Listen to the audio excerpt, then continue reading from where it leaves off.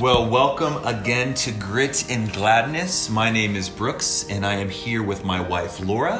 Hello. And we long to encourage you in being a happy warrior in your corner of the kingdom, in living in light of the current reign of Jesus Christ, living in light of the expansion of his kingdom that he will accomplish, and he'll even use us to do it. And so we want to be encouraged in that, and we want to encourage you to that end.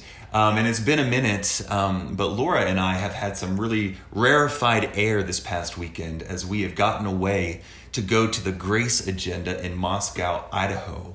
And so we are looking forward to just reflecting on that for a little bit. This is really an impromptu time for us to talk. But we have the space this morning.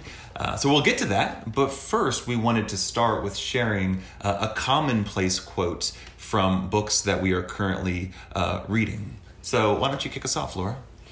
Yeah, so I am still kind of plodding through the book Susie by Ray Rhodes Jr. It is an absolute delight. I have gotten to a slow crawl place with it simply because I don't want to read about Spurgeon's death, and I know that's where I'm headed very rapidly. So yeah, and Susie is his wife. That's right. It's about the life of Susanna Spurgeon, the wife of Charles Spurgeon, and so I was really struck with this passage and actually shared it with you, Brooks, on the airplane, and just want to read it for the ladies out there.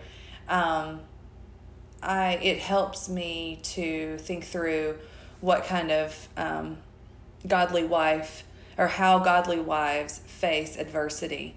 And I just thought this was beautiful the way he wrote this.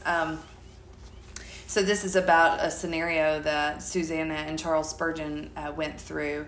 And I'll just read through it real quick. It just says, though his trips to the coast strengthened him for work, he would sometimes retreat to France to get respite from the London fog. He called it Gog, Magog, and Fog. I hadn't heard that. That's great. Yeah. So Susie suffered back at home. And although he rested at Mentone, the theological battle was never far from Charles's mind, as his letters to Susie revealed. For years, a generous benefactor had supported his ministry financially. Let me pause right here and just say, for those of you that don't know, at some point in Spurgeon's life, he got embroiled in a controversy called the downgrade controversy, where he was trying to protect the inerrancy and authority of Scripture within his denomination. And it was a really bloody battle, and he was very wounded by how bloody that battle got. So this is an interaction between him and a benefactor about that saw that controversy differently. So it says, for years, a generous benefactor had supported Charles' ministry financially. However, the controversy found his benevolent friend on the other side of that argument. The benefactor withdrew his support due to a failure of friendship and sympathy, and that's in quotes. And he sent a letter letting Charles know that. The letter first arrived at Westwood at their home, and Susie opened it. And here's what she says. She's writing this to Charles. At once I took the letter and I spread it before the Lord, pleading, as Hezekiah did, that he would hear and see the words written therein. And he gave me so strong a confidence in his overruling and delivering power that as I knelt in his presence and told him how completely I trusted him on my husband's behalf, the words of petition ceased from my lips, and I absolutely laughed out loud. So little did I fear what man could do, and so blessedly reliant did he make me on his own love and omnipotence. So then the author goes on to say, the withdrawal of the financial support might have cast a less spiritually minded woman into a sea of despair. But Susie responded in prayer and reliance upon God. She even laughed in the face of trouble. Rapidly, she mailed a letter to Charles in Mentone and told him of the loss of the financial support and of her laughter in the face of trouble.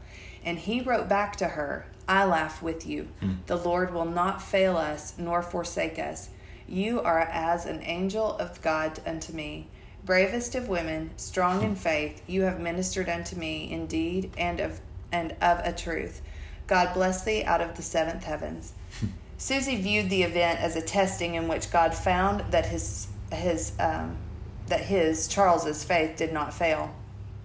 God supplied the financial need through a woman who, not knowing about the situation, felt compelled to deliver money to Charles. So he wrote to Susie and said, "What a dear soul you are. How I love you. Our inward and spiritual union has come out in this trial and deliverance. We will record all of this to the glory of the Lord our God."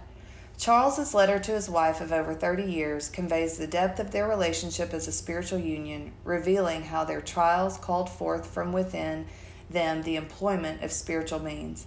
Charles did not ignore the pain that the downgrade controversy had caused him, but he saw the hand of his faithful God in the midst of it all. He said to Susie, and this is in quotes and I love it, "Send a check to the bank, sing the doxology, keep all my love, and rest under the blessing of the Lord our God." And when I read that, I just thought, Lord, may it be in my life as it was in Susanna Spurgeon's. Yeah, I love that. First, I'm just struck by how rich their interactions are. Like, we need to talk like this again. I love how he says, what do you say? God bless you from the seventh heaven. Yeah, like, right. Even in interacting with his wife, he's creative. He's just seeking to edify her, and then I'm just so struck with their faith. I mean, I feel weak in the knees for them, hearing that their main benefactor has withdrawn support, and how Susie just was able to laugh at the days to come. And Charles saying, I laugh with you. And I'm just amazed by their faith. I remember somewhere else too, him talking about the downgrade controversy, and this is a paraphrase, but Spurgeon said, "The dogs may eat my body for the next 50 years, but the later generations will vindicate me." And amen. Hasn't that been And true? it's been so true, and he was just wonderfully self-forgetful. Like, I'm going to pour myself out. But what a cool glimpse into their relationship. Yeah, and I want to pick up on something too there. I love that she had the faith and biblical wisdom to take the letter and physically spread it out and pray over it. And I just think that we need to be mindful that God honors that posturing. Just, we can take, things that are scary and lay them before the Lord literally and pray over them and just watch how God lifted her head, her spirit. It reminds me of that Psalm 34 that we read this morning about how God lifts those that are crushed in spirit, and that the part about how the righteous, that they're redeemed from every affliction there at the end of Psalm 34. I don't have it in front of me, but anyway, God is the lifter of our head, and He will be faithful even when what we are looking at looks seemingly like a calamity. Right. And I love that too, to go cash the check and sing the doxology. I just love that, and I love that we are recovering in our time the singing of the doxology, something that Christians have always done for hundreds of years, and how He even discipled her or encouraged her to sing. I mean, God gave us song as a way to express our thanksgiving, and it is good and right for Christians to sing often the doxology, a song of praise to God. So beautiful. Well, thank you for indulging that. No, I I just love it. was so encouraged. Yeah, so that's Susie. Read good biography. So strengthening and encouraging. So I am currently in The Lord of the Rings again. This is my next attempt to go through it. I've never made it all the way through, but I am committed. I'm going to make it happen this time. And my commonplace quote comes from Rivendell. So Frodo has been asleep for a couple days after a near miss with these black riders, and he awakens in Rivendell, and he is bidden to come sit at the table with some of the great folk in the land. And what struck me was Tolkien's description of the dignity of the characters around the table. And I was just taken aback. I'll just read it and then... And this is where the elves are? So Rivendell is the elf's land. It's the house of Elrond, who is the lord of that land. And so Elrond is the head elf. Gandalf, of course, is the wizard. And Glorfindel is another elf. So that's who we're seeing. And Frodo's going to get a seat at this table which has its own beautiful commentary of how the Lord uses what's foolish and small to do great things. But so it says, Frodo looked at them in wonder. So he had just come to the table. For he had never before seen Elrond, of whom so many tales spoke. And as they sat upon his right hand and his left, Glorfindel and even Gandalf, whom he thought he knew so well, were revealed as lords of dignity and power.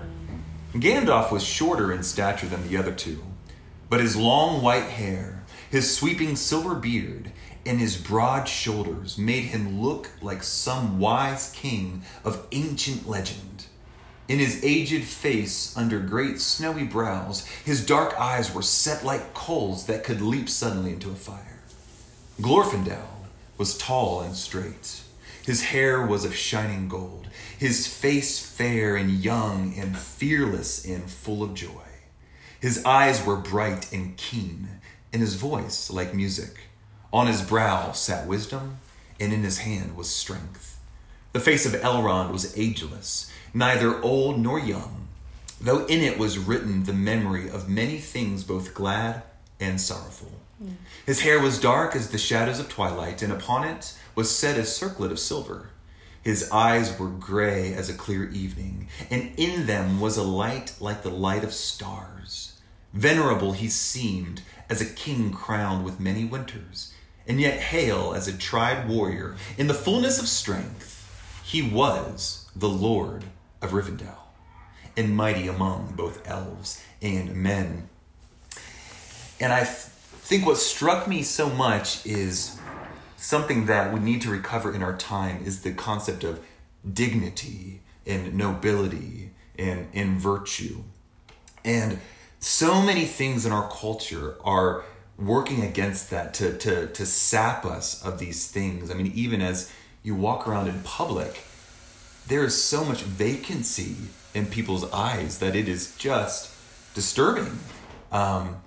And how here he, I love that quote, his eyes were bright and keen, and how he was fearless and full of joy. He was a happy warrior. And how this is what I long for our sons and our daughters to know what they're about, to understand the glory of masculinity, the glory of femininity. And Tolkien does such a brilliant job of showing those peculiar glories in the masculine and feminine characters. And I think I was just struck again. I want to shoot for that. I want to speak that over our children. I want to feed their souls with things that make them alive to the glory of God everywhere, and the glory of God in and through them, where there's a brightness and a keenness and a fearlessness. Our culture is so obsessed with focusing on our weaknesses and on our vulnerabilities that we almost shy away from calling people to dignity and nobility and strength and virtue. And I just love how Tolkien articulates that, and how Frodo was just, when he was in the presence of nobility, was struck by it, and then realized that this little hobbit, had a seat at that table because they had spoken over him. There's something more in Frodo than you would ever expect, and how all of us really do have a peculiar glory that God has given us, where if we will embrace that, we can do powerful things for the kingdom of God. So yeah, I just thought that was brilliant. I love that. Yeah. And how it's almost like when we read in the Old Testament about them stripping away the fortunes of God's people and hollowing out what a treasure trove or a trust that was. And that's what we're doing to humanity, is just hollowing out the dignifying parts of it. Right. And then yet trying to make so much of ourselves. And it's like, well, you can't do both. Right. You're puffing up a piece of fluff at that point, and you've hollowed out everything that dignifies a human person. Yeah. Well, and that's why this current gender insanity really is a satanic attack on our culture, on our world, so that people have no idea why they exist. Right. Because at the core of dignity and nobility and keenness of eye is understanding why you exist as a man, why you exist as a woman. That's a starting point to then glorify God with confidence in who you are and why you exist. And there's probably never been so much confusion about that, but then such a clamorous attempt to, I exist, acknowledge me, affirm me, this... Celebrate who I am, but I don't even know why I exist. Exactly. Yeah, so, read Tolkien, read Lord of the Rings. Okay, well, as I said, we've gotten away for the past weekend, and it has been an incredibly enriching time. Our hearts are just so full and so overflowing. That's even why we are just decided to sit down and talk. We are currently in Coeur d'Alene, just enjoying a slow morning. So this weekend, Laura, what was perhaps some takeaways for you? So we flew into the Idaho area and ended up in Moscow at the Grace Agenda conference, which I would highly recommend. And you can go back and they should post the different talks. Yeah, they do. And be able to bring you up to speed on that. But I think for me, the immersive effect of being around like-minded Christians has been so spiritually strengthening. There's also been a hollowing out of so much of Christian culture where really we don't look very distinct from the world. Mm-hmm. And I love the church, and so I want its flourishing mm-hmm. and its strengthening, and I want to take that gold and put it back in the area where it should be, put it back in the temple. I want the church to just really flourish. And so I feel like we've gotten a small, power-packed taste of what, it's almost like we've been given a protein pill of spiritual nourishment through true church community here. And what I wanted to say is, juxtaposed to that, or maybe laid over the top of that, has been you and I have been journeying through the books of Ezra and Nehemiah. Mm-hmm. And so it's been interesting that in Ezra and Nehemiah, we know that they're coming back with the task of recovering all aspects of worship, the world of worship. Mm-hmm. And so what's been interesting with that is, I just jotted this down this morning, that it's almost like in Ezra and Nehemiah that they were tasked with recovering right worship, which resulted in the resurgence of joy.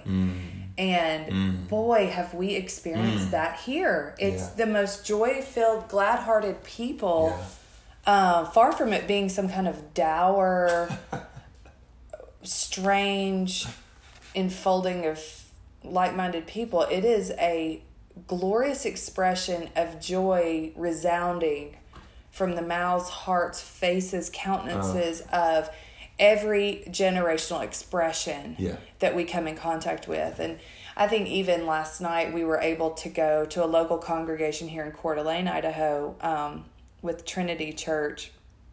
And I don't think that's the full name of the church. But anyway, we were just in a backyard singing psalms in 4-part harmony with elementary, middle, high school, young 20s, early 30s, up to 60s, 70s, everyone shoulder to shoulder singing their part and praising the Lord through His Word. And it's something they do periodically called savoring the Psalms.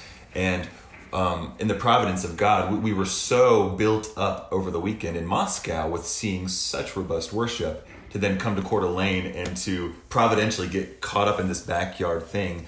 But the eagerness, I was just watching the middle school boys, and they had these songs memorized, and they were full-heartedly giving themselves to singing this. It wasn't the kids going to do their thing while the adults sing some psalms. It was the entire church gladly giving themselves to that. And I actually have a little clip. I've been doing some voice memos throughout the weekend to try to get lasso some of this to take back home. But here's a clip of them singing just in their backyard. My words teach me, before thee let my feet come to thy promise, rescue me to thy promise.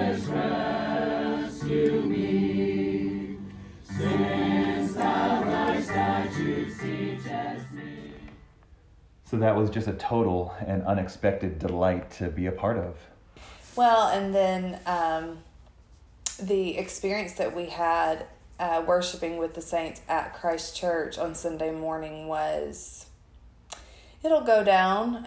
I can think of times that I was in Moody Church and it felt amazing. Mm-hmm. And this will go down like that in my mind, just worshiping with the saints in 4-part harmony, in spirit and in truth. It was just like what I just said about the task of Ezra and Nehemiah, recovering right worship and the resurgence of joy. It's really been wonderful. Yeah, and I think the Lord has really been convincing, perhaps convicting us, even as we plant Pilgrim Hill, of how much we need to be a part of a reformation of worship, where worship really is an essential part of the warfare of the saints. And to see the fruit of decades now of working to recover worship was just such a treat to get caught up in. Mm-hmm. And it is its own apologetic. When you experience the saints singing with their own parts, knowing what their peculiar glory to the congregation, singing to each other, edifying, teaching each other, it is so powerful. And you can feel your soul just welling up, and you realize, this isn't just an interesting byproduct. This is the telos of worship. Mm-hmm. That's why God is so big. That's why we have 150 Psalms. That's why singing was such a central part of Israel's life, was because it is a powerful thing when the saints of God sing the songs of God together with skill and with beauty. And with order, and it was remarkable. And so I actually did a little voice memo from our worship service time as well. This is just the iPhone on the seat while we were singing a little bit at Christ Church. Oh, let my ordinances help, my soul shall live and praise thee yet. A straying sheep thy servant seek, for thy commandments I never forget, for thy commandments I never forget. Amen. That was just an incredible treat, and just gave us a picture for what we long to be about and long to help cultivate. And yeah. So that was... Yeah, and I think we both are staring that down like maybe perhaps it's an Everest, but at the same time going, I want to do this. I want to climb Everest. And so it's like, well, if they can do it, we can do it. Yeah. So and to realize God is doing it. Right. Like we are, God really is doing a reformation in the church right now. Right. And how exciting to see it and to realize you've been called up into that. So I'm pursuing ordination in the CREC, the Communion of Reformed Evangelical Churches. And it really was just a couple weeks ago that I was able to articulate why that specific denomination. I've obviously had multiple people ask, so why did you land there? And firstly, I've become Presbyterian and Paedo-Baptist and post-millennial, and that's part of the texture of the CREC, but they also give full fellowship to our Baptistic brethren, which is incredibly important to me. I want to have unity there, even where we land conscience-wise in different places. Pilgrim Hill is made up of both, and there are not different tiers of saints. We are all one in the body. And so I love the ecumenical impulse there. But what came to my mind that was just hiding in plain sight is they are part of a reformation on purpose. That there is a reformational texture to what's happening, where they are really pursuing this recovery of robust worship, this recovery of family-centered worship services, this recovery of the confessions and the catechisms. And it's beautiful and it's strengthening, and it's what I I want us to be a part of. And so it was helpful to get clarity even more this weekend of, oh, that's right. That's why we want to be caught up in this. Yeah, would you read that passage out of Nehemiah? I think it's Nehemiah 12, Yes. 43. And this is a part where they're dedicating some parts of Jerusalem to the Lord, and they've the wall specifically that they've been building on. And they are splitting up the choirs. You go here, and we're going to rejoice. And I just think this little touch of commentary is so encouraging. Yeah, so this is Nehemiah 12, and it says, verse 43, "And they offered great sacrifices that day and rejoiced, for God had made them rejoice with great joy. The women and children also rejoiced, and the joy of Jerusalem was heard from far away." That's right. And I just think that the joy of the church sounding forth is going to be a very powerful, potent apologetic. As things do press in, things are getting darker and heavier, it does seem, then I think just the light of Christ beaming from our souls, because we have a glorious inheritance. We have every reason to rejoice. And when children and moms and dads and everyone is praising the Lord continually with their mouth, I think that it's going to be the shining city on the hill that it should be. And that as Jesus Christ is lifted up, all men will run toward that, run toward the light. So, I feel like our conversation about our experience here hasn't been very linear, which, I like the 1, 2, 3, like here's where I'm headed, and then we actually attack those. But part of the swirling nature of our conversation is really feeling like you've been caught up into something that... A great cloud of witnesses. Right, exactly. Yeah. That's been delightful. Yeah. So I'm trying to think if there's anything else. So we also got the joy of attending a pre-conference on Friday morning, and the ladies that spoke focused on the fear of God, and that was such a good and timely message to start with. What do the scriptures say about fearing God? And Nancy Wilson just did a survey of several passages of scripture about the blessing that comes from fearing the Lord.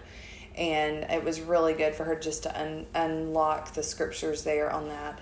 And then one of the What Have You girls, Rebecca Merkel, then spoke on fear of man.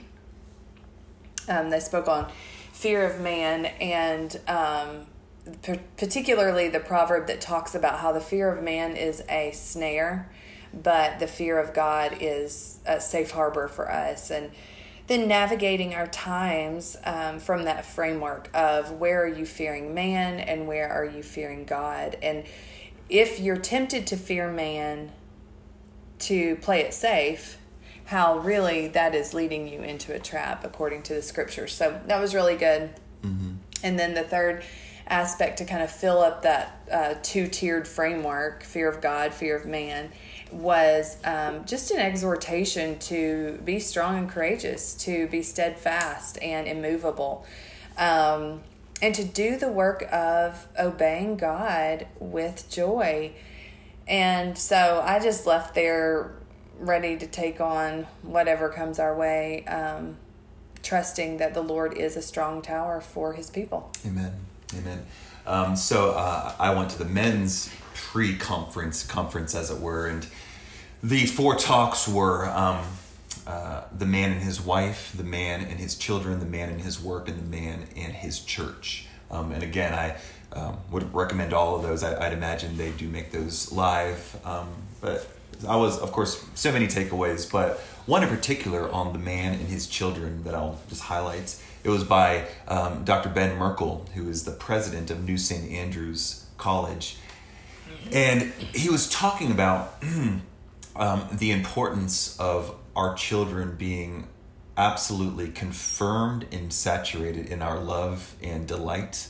how that is so essential, and how, especially when we have teenagers, we have so much hard-won lessons from stupidity that we so want to give to them, right? This is even the Proverbs, the father pleading, that we can sometimes put the highlighter on that, which can lead to frustration because they don't get it quick enough. Like, here, learn these lessons from me because I can save you from stupidity, and you keep doing stupid things that I can stop you from.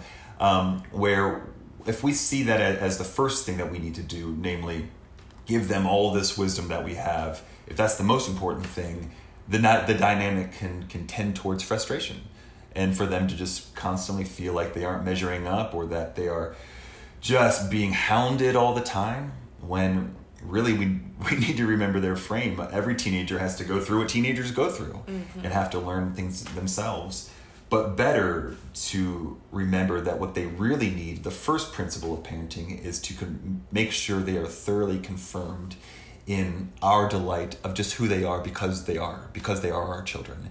And he went to the baptism of Christ, of course, where we see the Father pronouncing over Christ, "This is my Son, and I'm so pleased in who he is." And he made the point that especially fathers will sometimes say, "I'm just not the emotional type." Like they of course I love them. I change their tire. What else do they need? And he said if there was ever a relationship that love and pleasure could have been assumed, it would have been in the eternal fellowship of the Trinity, right? The incarnate Son of God didn't need the Father to say, "I love you." They've existed forever in a life of love. But no, he didn't.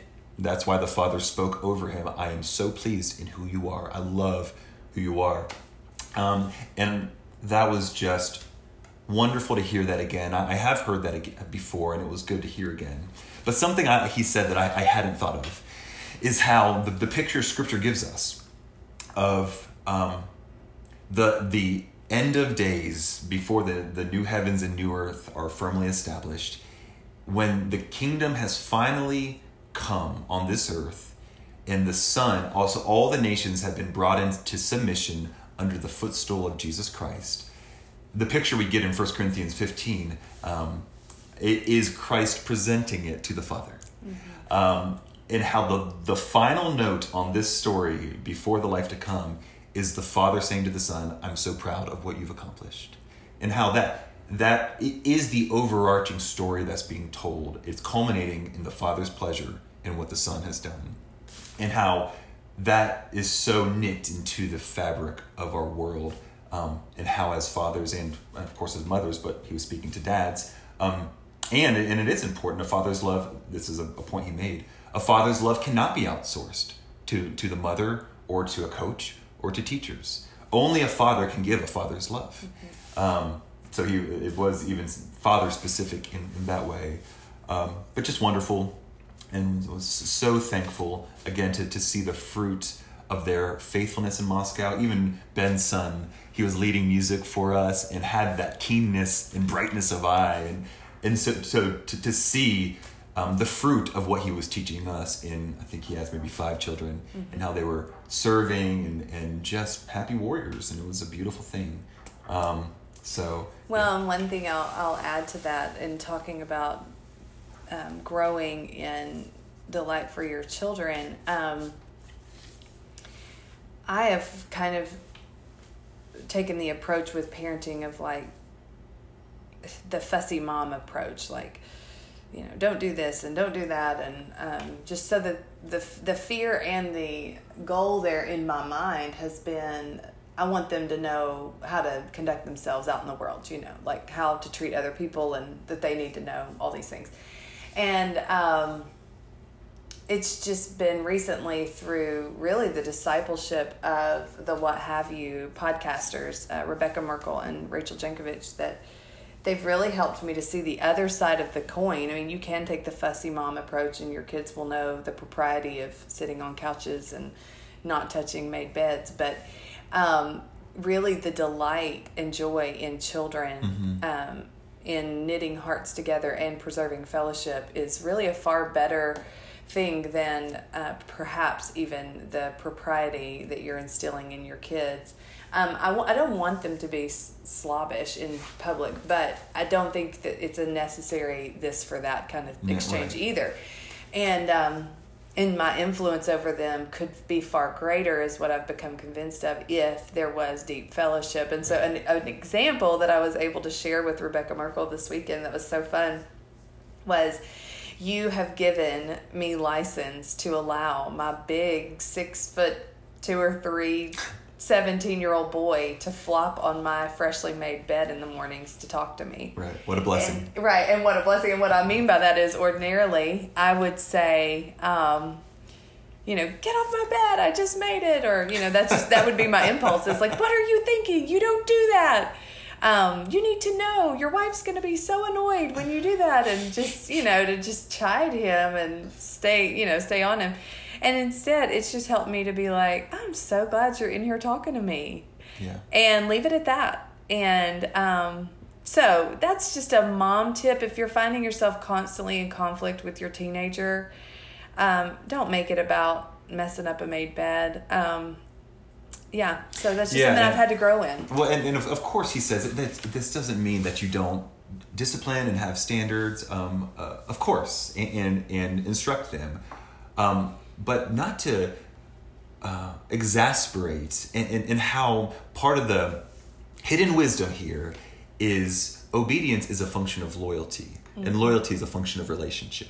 And so if you keep the relationship warm and even playful or you're lighthearted in a sense, and you're not hounding them, that's when they actually will come to you and ask you, so how do I do this? But if you feel like the main point of parenting is to make sure that they don't do all the stupid things you did, that they will probably just recoil and tune you out once you start going at them again. So. Yeah, and a word for moms too, I think a good test for whether or not you should change it up on your kids is, if your primary impulse when that big kid lays down on your freshly made bed is to fuss them and shoo them away rather than to bring them in conversation, you probably should switch it up. If you've never told your kids, don't climb on somebody's made bed, you might ought to tell them that, Sure. Prepare them for the future in that way. Your relationship is probably very great with your children. Right. You might ought to tell them how to behave in the world. But I think for me, my primary impulse is always like fussy preparation with propriety and all this stuff, and I'm not relationally focused primarily, and so this adjustment has been very strengthening in our home. And even the expression, I'm going back to what's his name, Glorfindel, I think, how he had bright, keen eyes. Even when we engage with our kids, don't do it with a scowl, but do it with a twinkle and a keenness in our eye, a brightness in our eyes. That communicates delight. And to pray that the Lord would fill our hearts with love for our children. Of course we love our children, but sometimes they're hard to love. So pray that the Lord would stir fresh waters of love and delight, and just to be amazed at the marvel of being a parent, to having children that the Lord gave you, that came from your very body, that you get to pour into and get to love and delight in.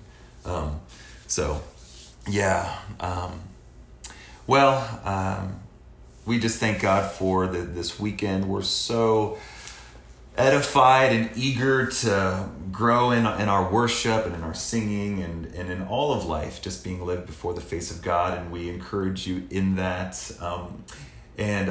One thing really quickly, just music-wise, I've been really edified by Gregory Wilbur's stuff on Spotify. He's the chief musician at Cornerstone Church, and there's a album of parish Presbyterian songs, and so just pull up some of that. If you've never sang psalms, or that would be a new world, that's a really wonderful entry point into that, and I praise God for his music, his ministry. But let me pray for us. Okay. Father in heaven, we are so thankful for this moment right now in Coeur d'Alene, the fresh breeze blowing through this apartment, the gift of marriage, the gift of technology where we can bounce these thoughts together and knowing some of our friends will hear.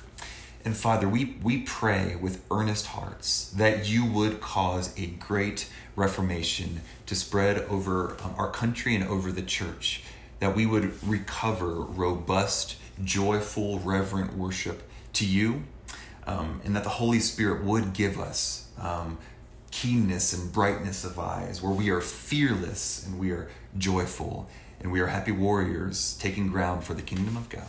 In Christ's name we pray. Amen. Amen. Well, I have a special outro for you. It won't be God works in or God moves in a mysterious way. But one other clip from this weekend, we learned a sea shanty based on, was it Isaiah 9? 8. 8? Okay, based on Isaiah 8. So enjoy part of the sea shanty that we learned. A stone of stumbling and rock of offense. To the word we go. Against the snare there is no defense. Then break, burn, and blow. Many among them will stumble and fall. To the word we go. Bind up the word behind the great wall. Then break, burn, and blow. To the testimony and law. To the word we go. If they don't speak this word, they have no light at all. Then break, burn, and blow. So I will wait upon the Lord. To the word we go. To seek the one who must be adored. Then break, burn, and blow. Here I am in the children you gave. To the word we go. A sign that you have promised to save. Then break, burn, and blow. Shall we go to the wizards that chirp? To the word we go. The words of the prophets they want to usurp. Then break, burn, and blow. To the testimony and law. To the word we go. If they don't speak this word, they have no light at all.